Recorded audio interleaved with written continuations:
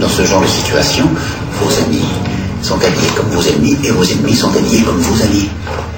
Et ce que je tiens à vous faire comprendre, c'est que ces gens-là n'ont aucune envie de négocier. C'est hors de question. Ils veulent imposer au monde entier. Et ils veulent que chaque infidèle se convertisse ou meure.